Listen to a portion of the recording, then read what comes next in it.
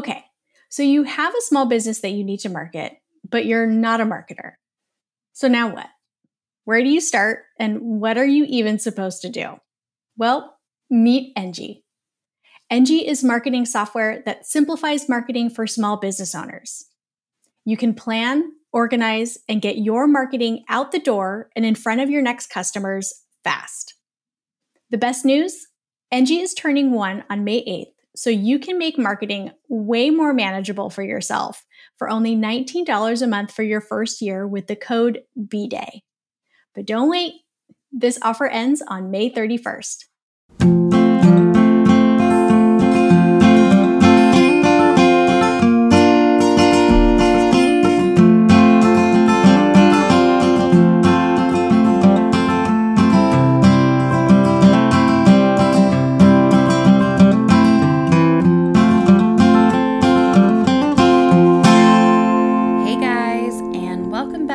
Another episode of Pretty Okay Podcast.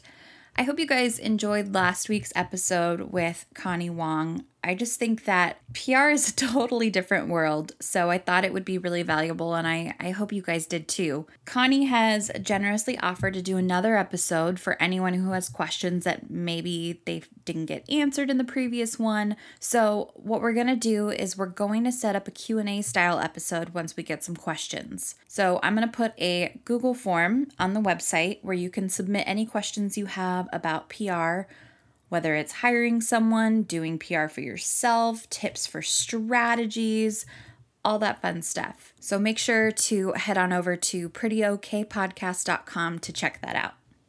Now, let's get on to this week's minisode. The idea for this topic actually came to me a few weeks ago after a conversation with a good friend who is struggling with personal relationships in her business. We've all been there, right? So we sat down and talked for a really long time about working with friends, the pros, the cons, and most importantly, the boundaries that you need to set in order for the business to succeed. So I'm going to share the same things with you guys that I shared with her. At some point in your creative career, you're going to have to deal with this, whether you currently are or further down the road. So let's talk about boundaries when working with friends. As creative entrepreneurs, we are so lucky to be able to collaborate and work with other amazing creative women. I know from personal experience that these collaborations often turn into equally amazing lifelong friendships. And how lucky are we? But we also know that working with friends has its perks and its downsides as well.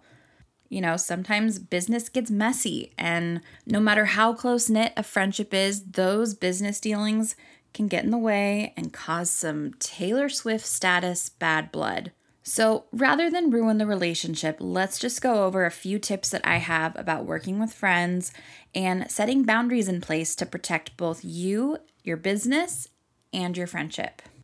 My first tip is to clearly designate work time and playtime. In order to have healthy boundaries, you need to designate the work time from the playtime.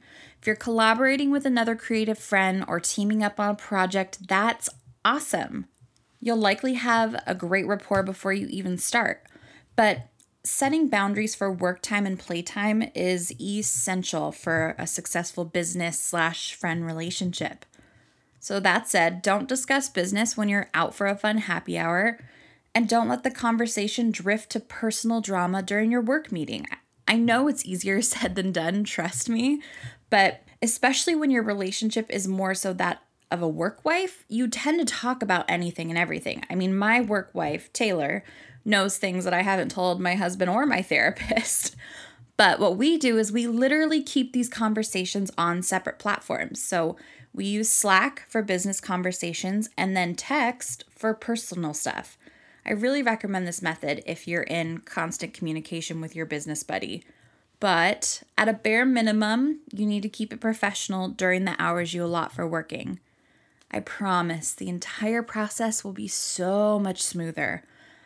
Failure to do this, it can just blur the lines and cause sticky situations later on. Next, always, and I mean always, have a contract in place. I can't stress this enough, you guys. We had a whole separate episode on this, remember? You need a contract with anyone you're doing business with. And even if it's for trade rather than payment, if that's how you and your friends are working. Remember, grandma needs a fucking contract? Same goes for your friends. I mean, I don't care if it's your best friend since second grade. Business makes people do things they wouldn't normally do sometimes, especially if financials are involved. Actually, always when financials are involved. Our natural instinct is to protect our livelihood. So if there's ever a time where it's being perceived as threatened or unstable, you can bet your sweet ass your business friend will look out for numero uno, which isn't wrong, to be honest. It's why I'm recommending you do the same. Protect yourself and your business, no matter what, by creating a contract for both parties. It not only covers your ass, but also it helps create accountability on both ends to keep up their end of the deal. Which actually leads me to my next point, which is to outline deliverables and deadlines. Again, you might feel like this is unnecessary if you're working with a really close friend or your best friend, but I can't tell you how many past clients I've had that started on a venture with one of their gal pals only to find that, her work ethic wasn't necessarily up to par. It's all about making sure everyone is aware of what they're responsible for and when. It'll just eliminate any confusion from the project, and it'll help you avoid uncomfortable situations. It is awkward as hell when your friend isn't carrying their weight. You don't want to have to parent them or micromanage them.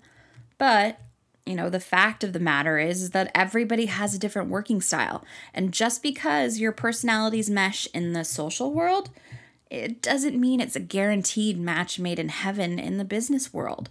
So rather than focusing on one big end goal and assuming that everyone's going to get their shit done, map it out how you're going to get there.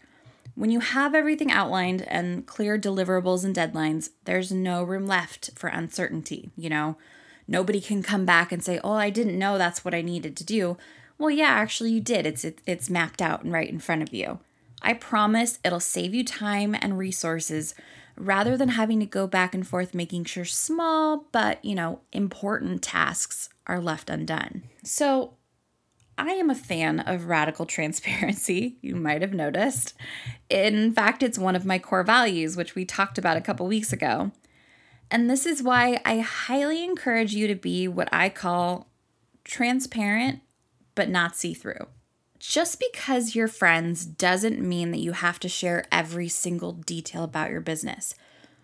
There's no need to show them your bank account or offer additional information that you wouldn't share with any other business partner just because your friends doesn't give them access to stuff that you don't feel comfortable making public. So the best thing to do is to protect yourself and your business and keep that separate from the friendship. Honestly, it's just really healthy to have these boundaries in place for both of you because, God forbid something happens and you two are in a stalemate and that personal financial info gets used against you. Because I'll say it again, finances make people do ugly things. But while I say you shouldn't be see-through, you should be transparent. I mean, one of the benefits of working with friends is having that established rapport and that sacred trust, right? Use this opportunity to communicate effectively and honestly throughout the entire process. Not just at the end of the project or whatever, but the whole time. Be transparent with your feelings, your feedback, your thought process. There's nothing worse for, any relationship, friendship, romantic, whatever, than one person bottling up frustration and anger only to have it explode when tensions are high, right? I'm not saying that I think you need to be harsh or, on the opposite end of the spectrum, sugarcoat shit. If there's a problem that needs to be solved, better to deal with it earlier rather than later. It's just all about finding that transparent communication style that works for both of you, and you can each set yourself up for success and do your best work. There's no room for hurt feelings in the business world, which is why you have to separate the two. Remember how we said we're separating work hours from play hours?